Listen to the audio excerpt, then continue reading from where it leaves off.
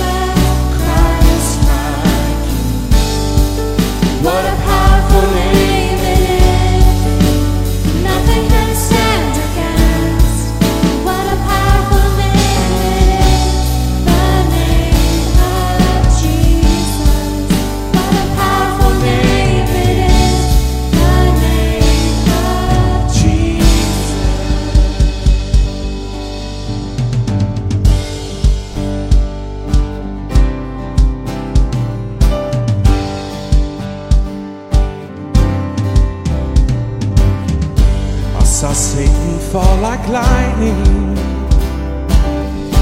I saw darkness run for cover, but the miracle that I just can't get over, my name is registered in heaven.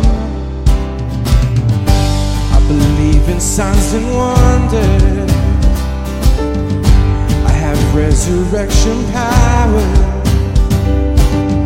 Still the miracle that I just can't get over, my name is registered in heaven. Yes, my praise belongs to you forever. This is my testimony from death to life, 'cause grace rewrote my story. I'll testify, by Jesus Christ the righteous, I'm justified. This is my testimony. This is my testimony.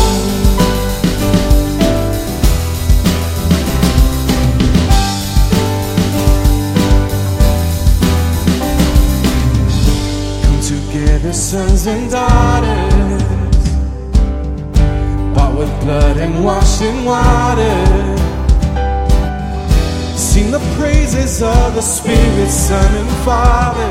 My God will finish what He started. Yes, our God will finish what He started. This is my testimony from death to life, 'cause grace rewrote my story. I'll testify, by Jesus Christ the righteous, I'm justified. This is my testimony. This is my testimony.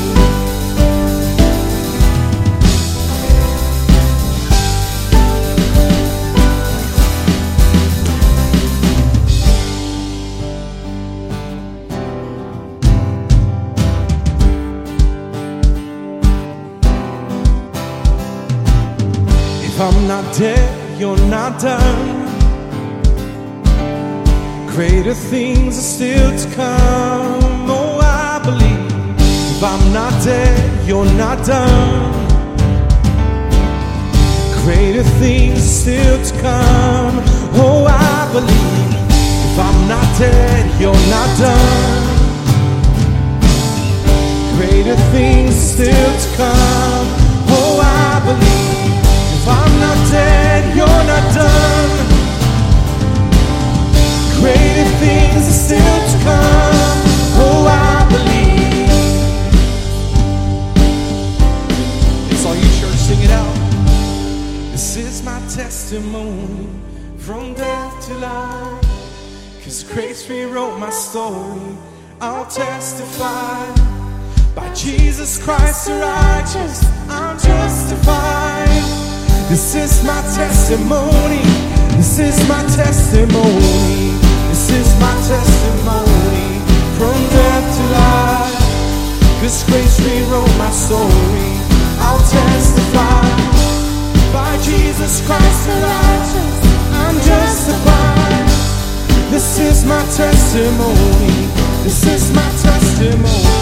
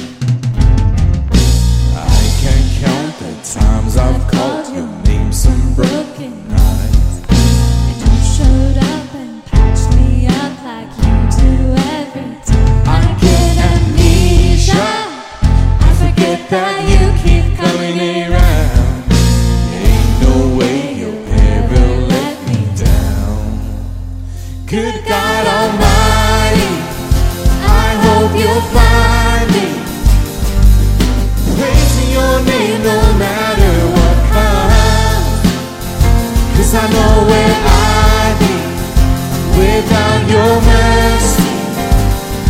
keep praising your name at the top of my lungs. Tell me, is he good? He's good. Tell me, is he God? He's God. He is good, God Almighty. You say your love goes on forever, that your mercy never stops. So why would I assume you'd be somebody that you're not? Like sun in the morning, I know you're gonna be there every day. So what on earth could make me be afraid? Good God Almighty, I hope you'll find me praising your name no matter what comes. 'Cause I know where I'd be without your mercy. So I keep praising your name at the top of my lungs. Tell me, is he good? He's good. Tell me, is he God? He's God. He is good, God Almighty. Praise him in the morning, praise him in the noontime, praise him when the sun goes down. Love him in the morning, love him in the noontime, love him when the sun goes down. Good God Almighty, I hope you'll find me in your name no matter what comes. 'Cause I know where I'd be without your mercy. So I keep praising your name at the top of my lungs. Tell me, is he good? He's good. Tell me, is he God? He's God. He is good, God Almighty. Tell me, is he good? He's good. Tell me, is he God? He's God. He is good, God Almighty. Jesus in the morning, Jesus in the noontime, Jesus when the sun goes down. Jesus in the morning, Jesus in the noontime, Jesus when the sun goes down.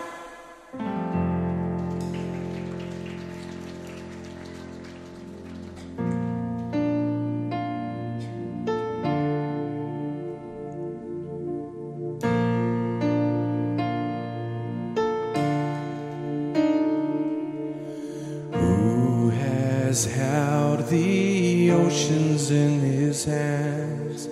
Who has numbered every grain of sand? Kings and nations tremble at his voice. All creation rises to rejoice. Behold our God seated on his throne. Come, let us adore him. Behold our King, nothing can compare. Come, let us adore him.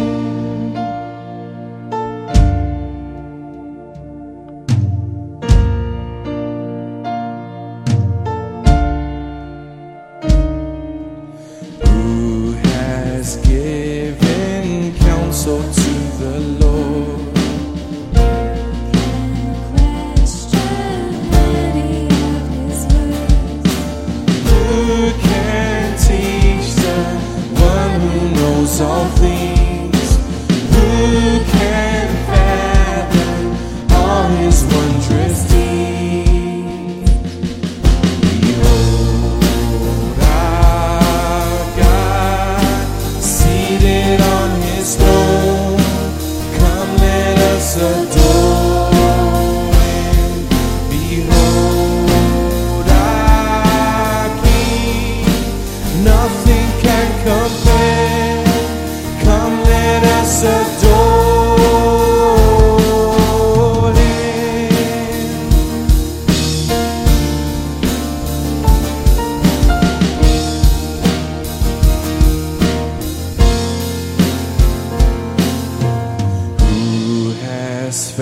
has the nails upon his hands, bearing all the guilt of sinful man.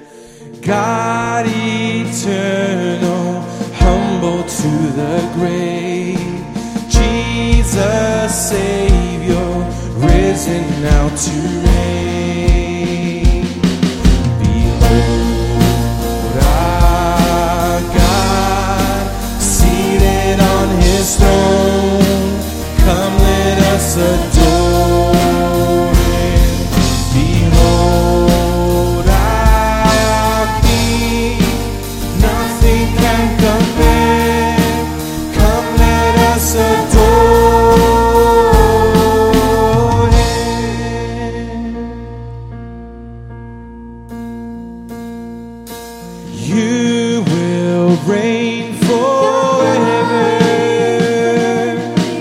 You will reign forever. You will reign forever. You will reign forever.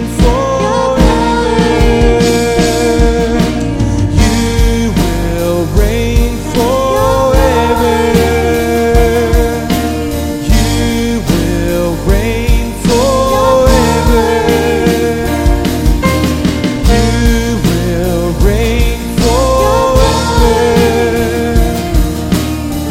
You will reign forever.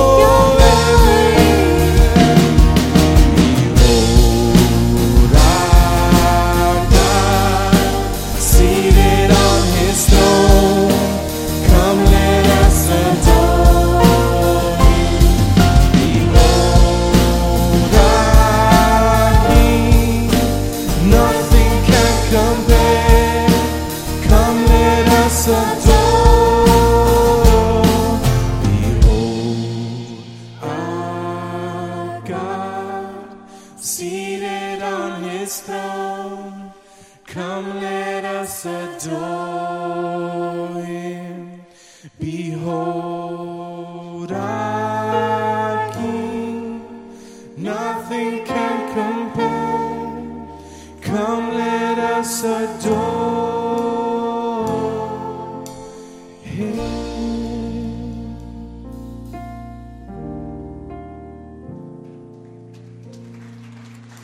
You may be seated.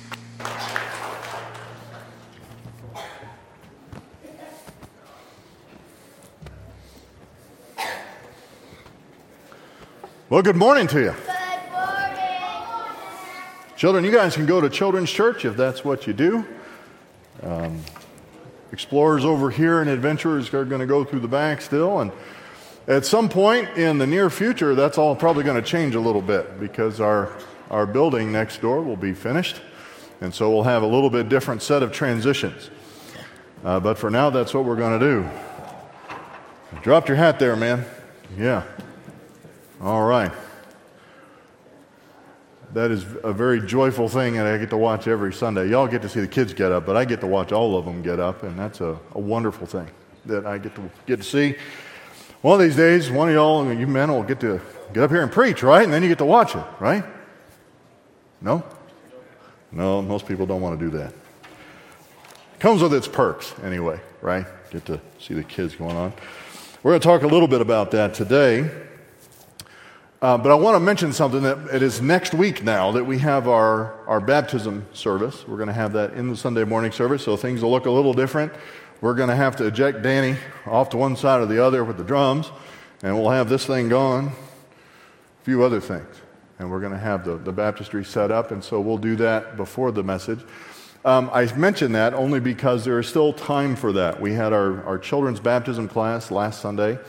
But if you have not been baptized since you trusted Christ for eternal life and would like to be and proclaim that you want to follow Christ in obedience in this life, then that opportunity is available to you. Just call me, text me, email me, contact the office. You know, I have about 14 different ways that are on 24/7 to get a hold of me. Please don't call me at 2 in the morning. You can text me at 2 in the morning, but don't call me at 2 in the morning for that, okay?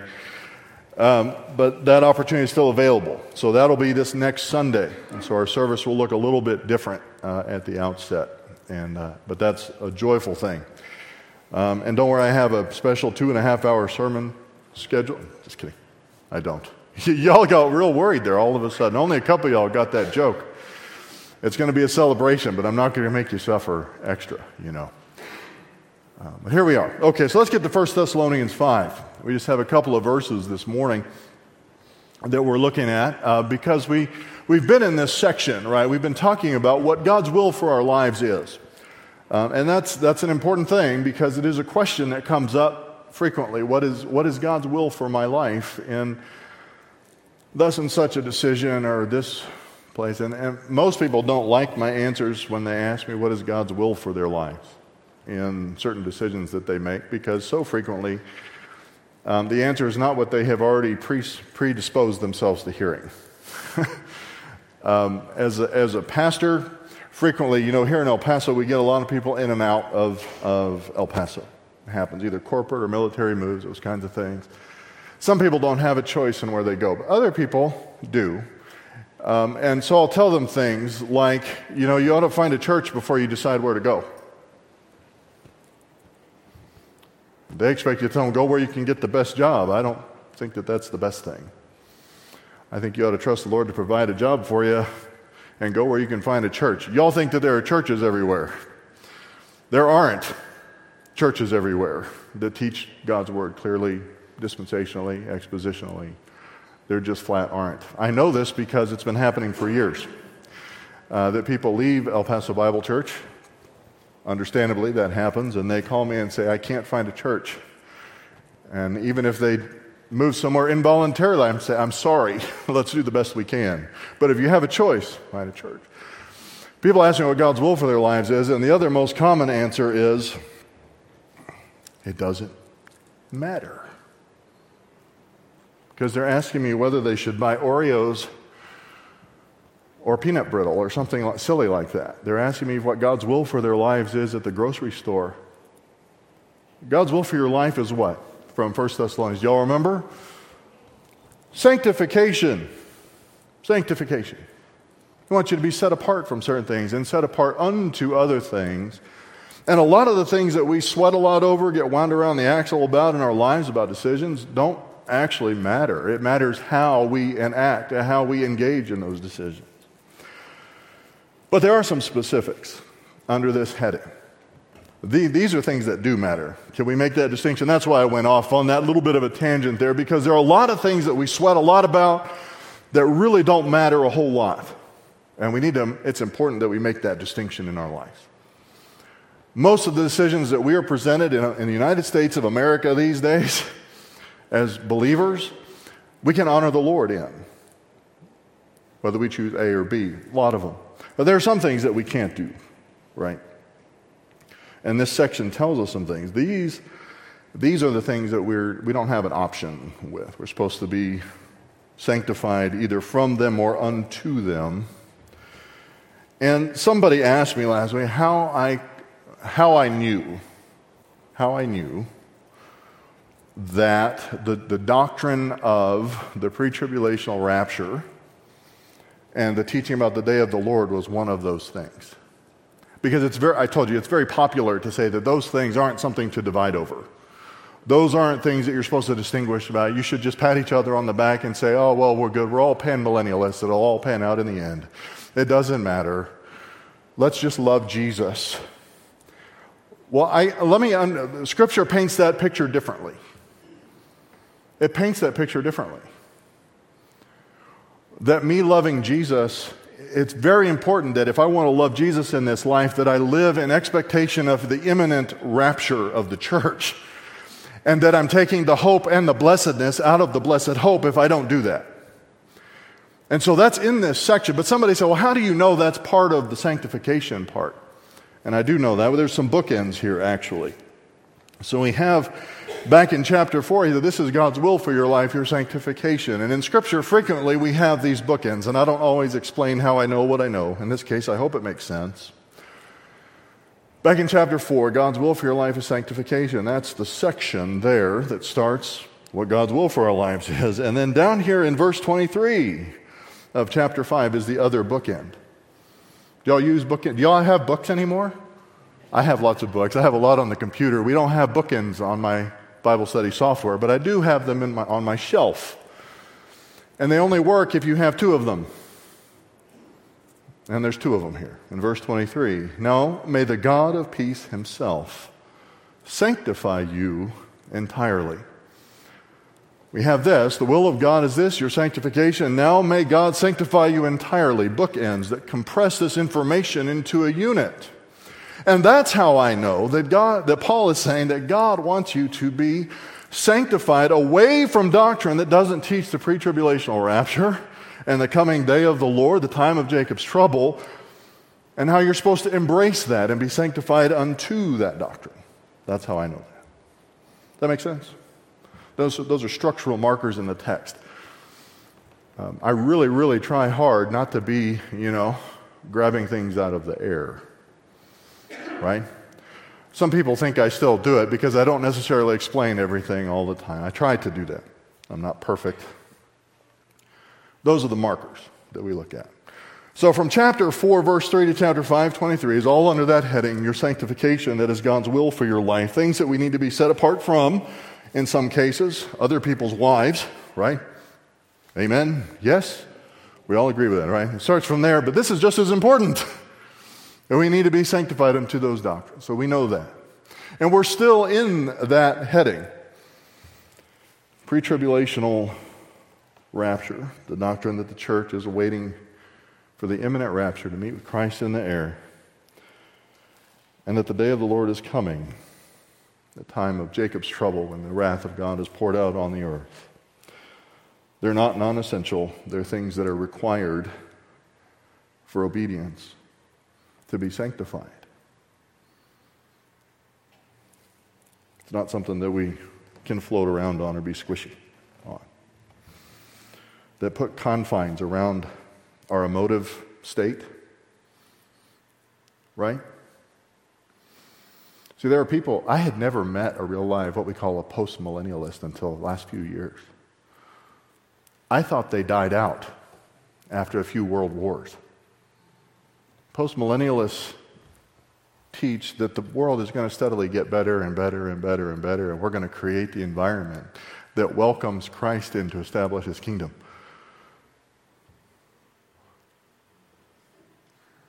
How's that working out for you? I ran into a few. I'm like, I don't get y'all. I don't understand you.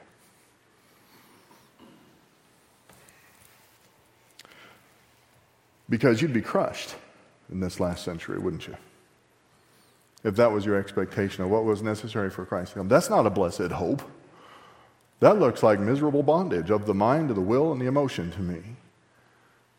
That's what that looks like. So I can tell you, yes, that's eschatology, that's the last things, but I can tell you what you think about God, what your theology proper is. The promises that God makes when I look at what you believe about the end times, how God is going to fulfill his promises to Israel and how he's going to fulfill his promises to the church. And I would say that's a pretty basic doctrinal principle that I should be able to know that God keeps his promises. Right? Even people who say, I just love Jesus, need to know that, right? That's the only doctrine I need. I just need to love Jesus. I don't need theology, as they make all those theological statements. It's important. And we really can't do that unless we hold to these doctrines. It's not really, when Paul says, encourage each other with these words. How can I encourage you when I just say to you, some people think that maybe Jesus is going to come back for the church? If I just state it like an opinion like that. That specifically encouraging to you? A systematic theology, or actually a historical theology professor, told me about one time he met on a college campus somebody who worshipped an acorn named Jesus. Jesus is going to come back for him. But he believed it's an acorn that could get picked up and buried by a squirrel. It's on the same level. If I just give you an opinion, I can't encourage you with opinions. Are you encouraged by people's opinions? I'm not. They get mad at me when I refuse to be encouraged by their opinions. Anyway, good encouragement comes from believing those things. That's extra, actually. That's a review of things that are important, I think. But we're still in that section. Verse 12 is where we are this morning. More encouragement, things that we need to be sanctified in. We're still between the bookends. That's our main topic. And those are things that you ought to be looking out for as you're reading Scripture, is repeated references that may provide a unit of connection. Right? We're still between those. So verse 12 says this, "We request of you, brethren, that you appreciate or recognize, get to know, oida, that you recognize those who diligently labor among you and have charge over you in the Lord and give you instruction or admonishment." We request, right? It's not a command, but it is an apostle making the request. And I tell this to my children all the time still, that you need to understand the difference, right, between a polite command and an actual request. Y'all do this, parents? "Would you please go do that, son?" does not always mean that no is a valid alternative. Am I the only caveman that does that? I was raised in Texas, and in Texas, we're nice and polite. It's a habit. It may be a bad habit. We've talked about nice, right? The problems with nice. The definition isn't absolute, not even consistent from one neighborhood to another. So it is a request. I don't want to change it from a request, but it is an authoritative request from an authoritative source that tells you the absolute objective course of wisdom from an apostle, right? So it's a significant request. We request of you that you do this. Recognize, know, become familiar with, or appreciate. Probably all wrapped into one. We separate those concepts. The word is oida, to know objectively. To know those among you, recognize them that are toiling, that are laboring among you. You should recognize those folks. Not just a good American, right? Somebody that's working hard and pulling on their own bootstraps and doing good work, but specifically those who are toiling and laboring among you in the local church. Those who make that particular sacrifice to work hard in the church. It's one of those participle things that we talked about, a verbal adjective. It's both the person and the description all in one package. Recognize those who make it their consistent approach to sacrifice in their labor for the local church. That's their core identity within that context. The ones who are diligently laboring and who have charge over you. Specifically, those, my NASB kind of punted, who give you instruction. Now, we should appreciate instruction, right? Only a fool doesn't love instruction. The Bible tells us that. The word is not actually teach. There is a specific word for teach and a teacher. The word is to admonish. Do you know what the word admonish means? That's a churchy word. Do you know what the churchy word means? No, you like those churchy words because they let you get away with stuff, don't they? Admonish means to tell somebody what to do. This is America, Pastor. I don't care. Admonish means to tell you, like he did, an authoritative request. I can't bend your arm. I can't slap you in irons and make you do something, but I can admonish to tell you what the right course of action is. That's a role in the church. And it is diligent, hard labor. It is sacrificial to be able to do that. Do you like telling people what to do? That means you probably shouldn't do it, actually. Some people are addicted to it. That person probably shouldn't do it. if it's something you approach lightly and easily, it's a sacrifice to tell people what they ought to do, especially in a climate where nobody can tell anybody anything, least of all, like, which bathroom to use, that kind of thing. Catch a lot of heat for very, very basic admonitions. Now, who are those people? How are you supposed to know? How are you supposed to know who those people are? Well, that's why he uses a participle instead of a noun. Because when I've heard this passage preached so frequently in my life, and I have heard it preached because I went to churches where they preached the Bible, largely. I mean, that was the thing that my family was looking for, different character to it, different places, but that's what we were looking for. And all of a sudden, the pastor said, "You guys, you need to appreciate me because I sacrificially labor among you." Now, some of them did it more than others. Some of them didn't do it at all, but they loved this passage. Elders, deacons, whoever. The janitor. I was the janitor, first church job I ever had back in college. I could have preached this passage too. There's a reason for that. He doesn't list an office because it doesn't matter what office you hold for this teaching. Now, there should be some overlap, right? 1 Peter tells us that the elders who rule well, who rule diligently, will be worthy of the crown of life. There should be some overlap. People who hold the biblical offices in the church should labor diligently in them, but it's not limited to that. So how do you know who you're supposed to appreciate in the church? You're supposed to appreciate the ones who are laboring sacrificially and diligently. That's their identity. That's who they are. It's not a discussion about offices, because y'all know that just because somebody holds an office doesn't mean they're working. Yeah? We won't go there. Not this morning, anyway. We can go there over lunch. You know that. They're all over. People that manage to get elected, that are holding an office, that don't do the job, can't do the job, don't have any idea what the job is. And I'm not talking about just the big guy in the big chair. Our local government is full of these people. I don't know. The people who are willing to work hard, who actually know what hard work is, can't get elected. You know what? Because they're not looking pretty, they're working hard already.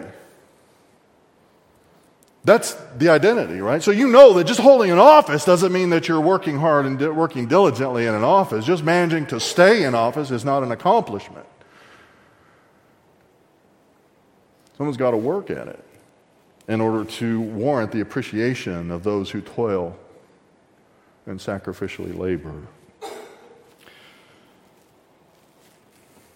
Pastors don't always fit the bill.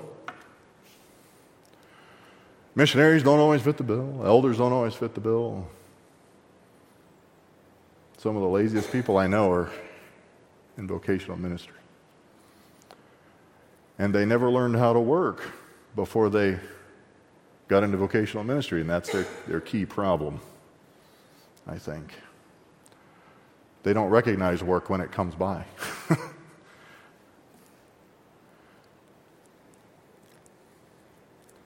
Being a pastor doesn't necessarily mean that you know how to work hard. Being an elder, same thing. Being an elder in a church, and we've had some long-term elders at Paso Bible Church that will not disagree with me here. It is hard work being an elder, especially in a small church, especially if the elder does the work. It's harder if the elder doesn't do the work, actually.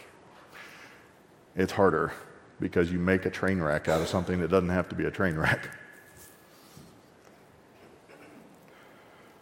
If they do the work of an elder, they ought to be recognized and appreciated for it by those for whom they labor.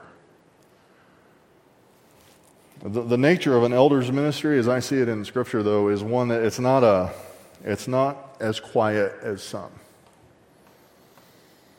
There are a lot of ministries in the church that happen behind the scenes. An elder's ministry isn't really supposed to be like that. Because the elders are the ones that have charge over a local church, over the health, over the direction, over the doctrine, all of those things. And unless they're known to the congregation for their hard work in those areas, it's very difficult for them to work, to continue to do the work. Does that make sense?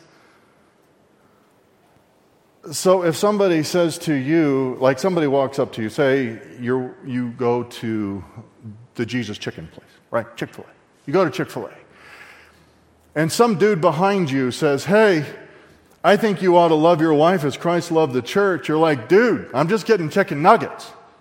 Back up. Right? You don't know that guy from Adam. You just want to get him out of the way of your waffle fries.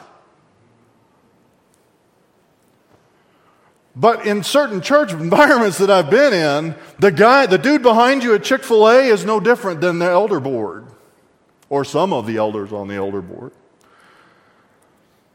So you know by definition that they're not doing the work of an elder, much less should they be appreciated for it, because nobody knows who they are. They have to know, because their job is to shepherd the church. Doesn't Jesus say that? My sheep know my voice. They hear my voice. You can't shepherd something. If you don't smell like them, you don't smell like the sheep, you're not a good shepherd. Not that y'all smell, right? I'm just saying that the familiarity needs to be there. I get an advantage a little bit, right? Because I'm here, right? But the elder's ministry is actually, it requires familiarity. It requires that the work be evident. And if 8 out of 10 people in a church don't know who you are, there's a good likelihood that you haven't been doing the work.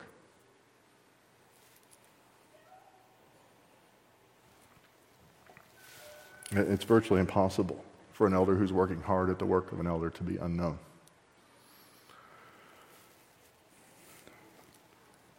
When they work hard, they're worthy of appreciation. Steve read that passage out of 1 Timothy this morning. They're worthy of double honor, especially those who work hard at preaching and teaching.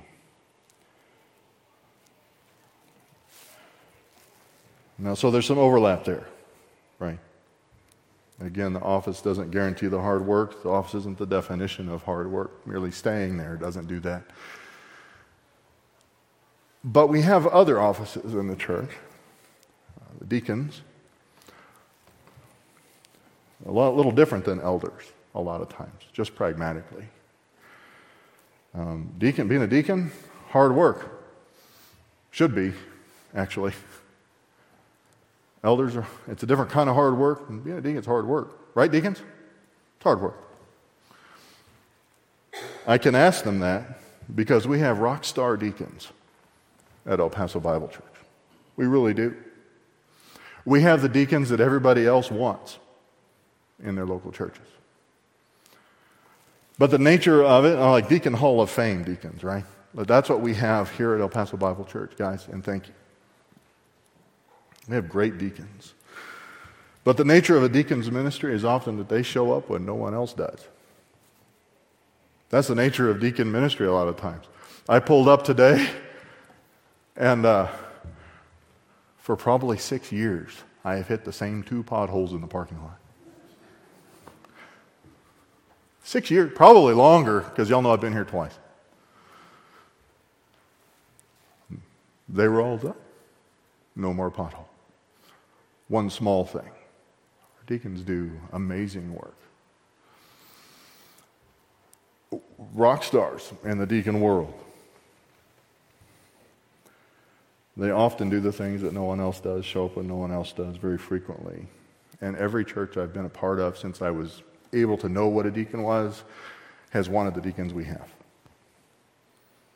And I'm not being facetious, I'm not being flamboyant, I'm not overstating that case, no hyperbole. Every church that I've been a part of wants the deacons that we have. But sometimes it's troubling because they'll say, hey, you need to contact the deacons about that. And more than once, people are like, who are they? Oops. 1 Thessalonians 5 says what? We authoritatively request of you that you recognize and appreciate those who toil and labor among you. Now, not all of our deacons are here this morning, but would you guys stand up, please? I didn't tell them I was going to do this. If you're a deacon at Paso Bible Church, would you stand up? These are not all of your deacons, but some of your deacons, right? All of them. And just so you know, Roger here is the chairman of our deacon board and does the work of 20 men. Glenn here is fairly recent, along with Trey on the deacon board. These are their names. So now when I tell you, go talk to the deacons about that, please, you know who they are. Roger, Glenn, Trey, Keith, and Juan. Back in the back. Those are our rock star deacon Hall of Fame here at El Paso Bible Church. And so please appreciate them. Because you don't even... what you see when a deacon doesn't work hard is the stuff they didn't do. It's hard to see what they did do necessarily in some cases. But they're working hard, and we ought to appreciate them. They're doing the work. There's more than that. We have in our church some staff positions. Things run smoothly largely during the week in spite of the clutteredness of my brain because we have Denise here. I don't know where, Denise is probably working somewhere. I don't know where she went. She's not in here. Yeah, she's working out there. Y'all make sure that when you talk to Denise, you objectively, positively edify and encourage her because she does so much without complaint here. And she gets complained to a lot, frankly. So make sure that even if you have something you need to request of her, you acknowledge the hard work that she does. Please. Because she's been here for 5 years, and I hope that we get her for many longer years than that. You need to recognize that. Women's ministry, many things that they do. Every time we have a potluck, you know why it's not a train wreck? Because we have multiple women that make that work. If it was up to me, y'all wouldn't have silverware. I've told people, I've cooked brisket for 5,000 people before, but if it were up to me, I would forget the forks and the plates, so you'd have brisket as a finger food. Not too good. Better than steak as a finger food, but not a lot better. We do that every month, folks, plus extra special things that we do during the year. We should appreciate those people. The children's teachers, children's church, the people who get up quietly every week with the kids and accompany them to the various rooms to do their children's church. Faithful servants, working hard every week. We need to recognize that. Not all of those are in office, but they are all working diligently and faithfully, sacrificially in this church.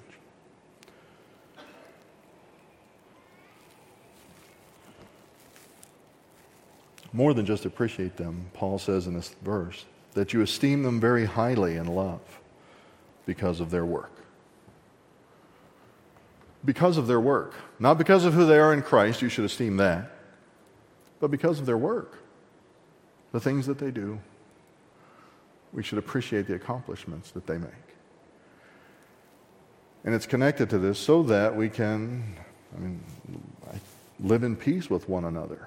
There's a reason that follows right after.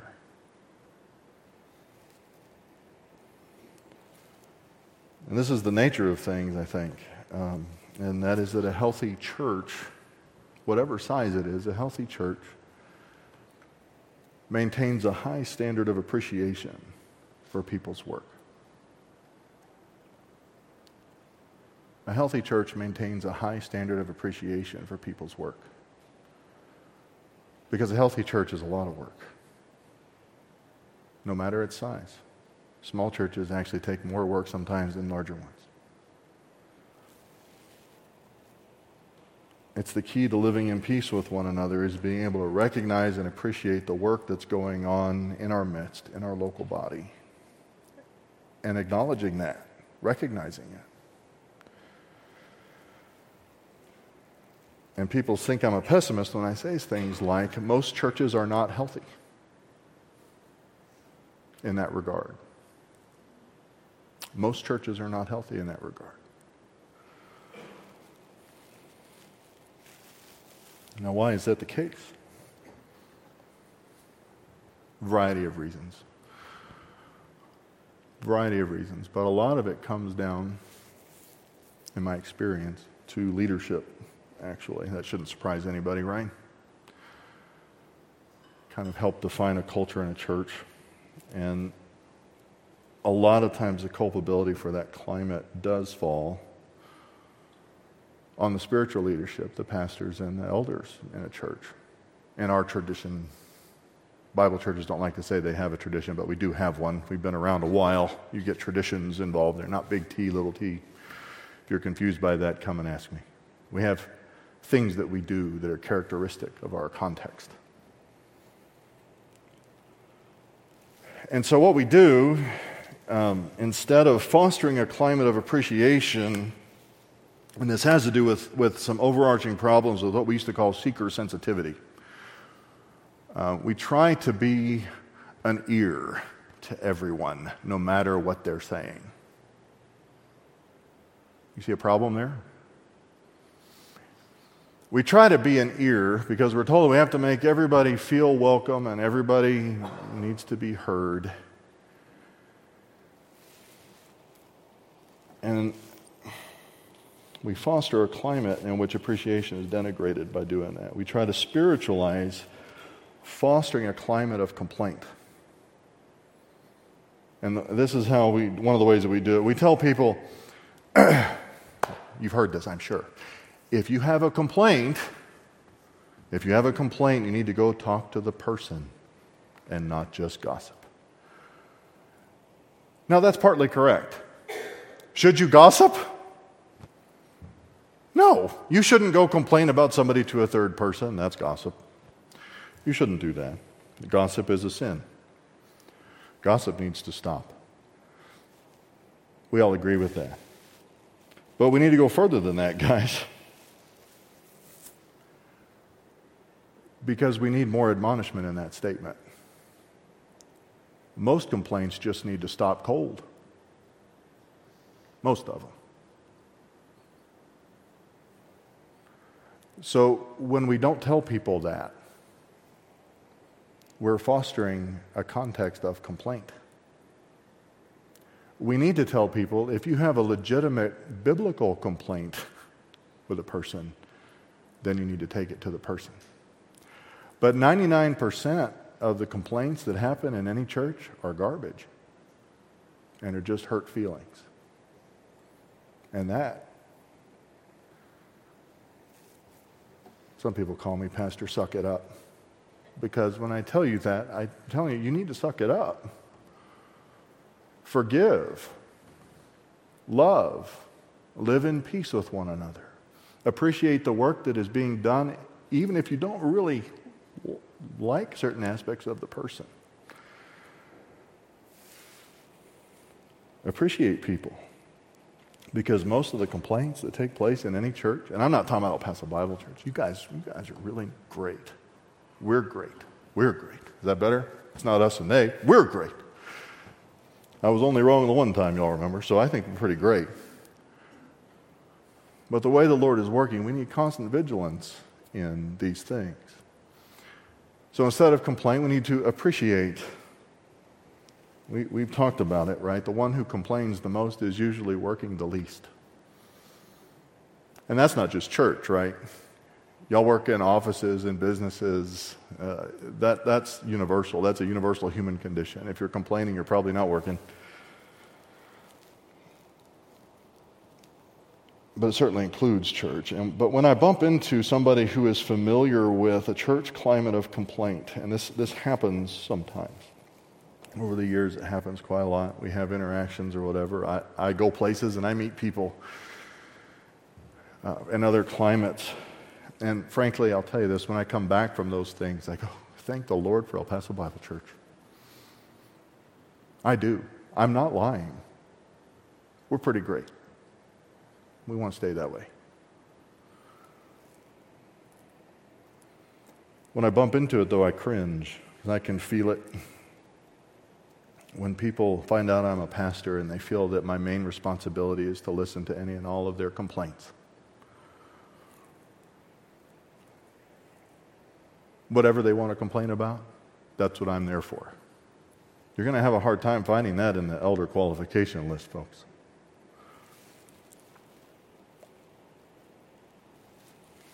It's very common.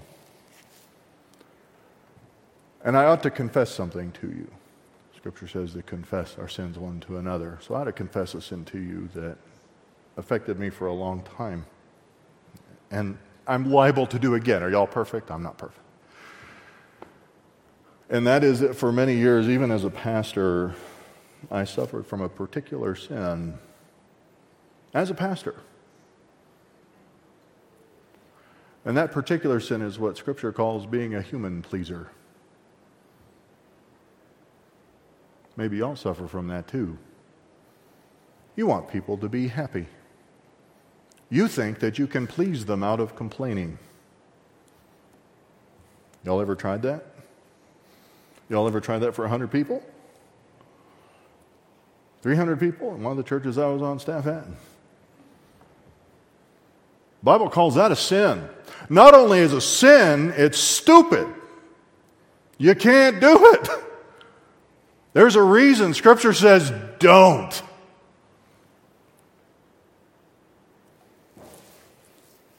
Being a men pleaser. The problem with that particular sin is that it makes a pastor feel like he has to listen to every stupid, vacuous complaint that comes his direction in order to make somebody happy.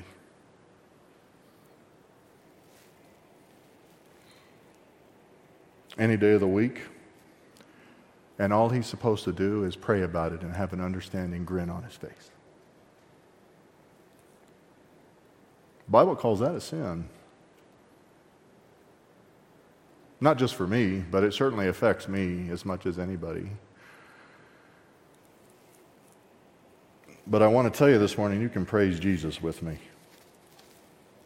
And I mean this. I want you to praise Jesus with me because to a large extent I've been given victory over that particular sin in my life. And y'all can chuckle if you want, but it's tremendously freeing for me. If Jesus asks me to admonish you, I don't care if you're happy when I get done. And I hope that's why you're here.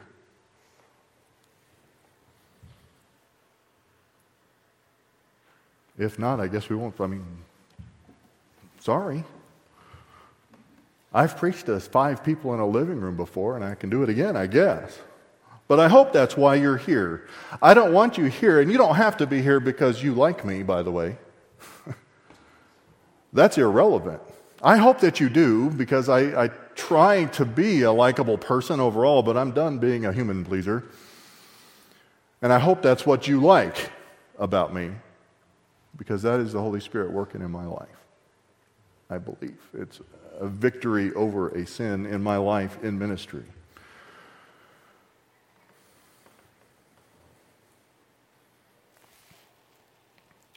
So praise Jesus with me. I may not have absolute victory over it, but I have tremendous freedom that I didn't have for many years. And y'all can chuckle about it, and you probably will again. My sons one time said, "John, Dad, you're so decisive." I was like, "Son, I wasn't like that all my whole life. Wasn't like that. You know how I became decisive in my life? Suffering from being indecisive. Being stupid, foolish, unwise, unbiblical. Same sort of thing. Some of y'all haven't known me long enough to know that about me. I've been preaching in churches since 2003. Do you know how much pressure that is to make people smile? Do you know how freeing it is for me not to give two flips if you smile when I get done admonishing you? Tremendous. Y'all are smiling at that. Y'all think it's funny. Just wait. One day it'll come back at you. It's okay. But see, y'all make it easy most of the time. As I said, we're pretty great. We're pretty great. We have, and I've mentioned this before, we have a very high rate of service in El Paso Bible Church. I don't care how many pew seats are warm. I think I've told you that. I care how many warm pew seats are working for the Lord in the local church. That's all I care about. That tends to put more rear ends in the seats overall. But y'all make it easy that way. Because when somebody says, I have a complaint about that person, I'm like, have you stopped for a minute? Because that person is working their tail off in this ministry and that ministry. And they've been doing it for years. And I don't think that that complaint is viable. And unless it's biblical and objective, you got no business making it anyway. Zero. But that's my pastoral policy. I receive zero complaints about hurt feelings. Zero. Is that okay? I'm going to do it anyway. Because that's not biblical complaint. That's not the nature of biblical complaint. If someone says, that person hurt my feelings, I'm going to say, you need to get your emotions under control. I know that because that's what happens to me when I get my feelings hurt. I have to self-admonish. Nobody does that for me, by the way. They don't say, get yourself under control, Josh. I have to go, the Bible says I need to get my feelings under control right now. Y'all can do that for me, by the way, if you catch me at it, but it'll be hard. I can nearly always cut off a complainer at El Paso Bible Church. And I can nearly always tell them, you need to appreciate that person's hard work and toil for this local church. Because so many of you work so hard for this local church. And I thank you for that. I really do try to do that. But we all need to adopt that practice. So that means a couple things. It means that we need to know each other and how we're ministering. So y'all met the deacons earlier, right? No excuses. You need to know who the people are who are laboring sacrificially in the local church, who are doing that hard work and admonishing people, serving people, and laboring tirelessly. You need to know who those people are so that you can express your appreciation for them. And you can encourage other people to do that. Right? Let's keep making it easy. Right? I want to encourage you that so many of you work so hard, and I appreciate that. It makes it easy to do what I just said to do. So let's keep it easy on both fronts.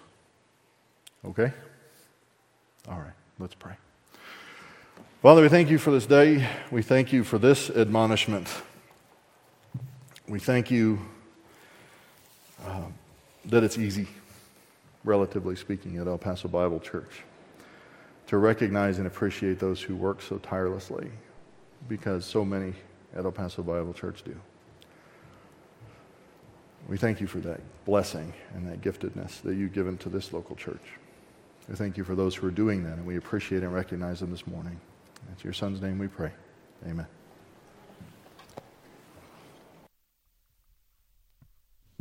Amen. Would you stand with us? We'll dismiss with a song.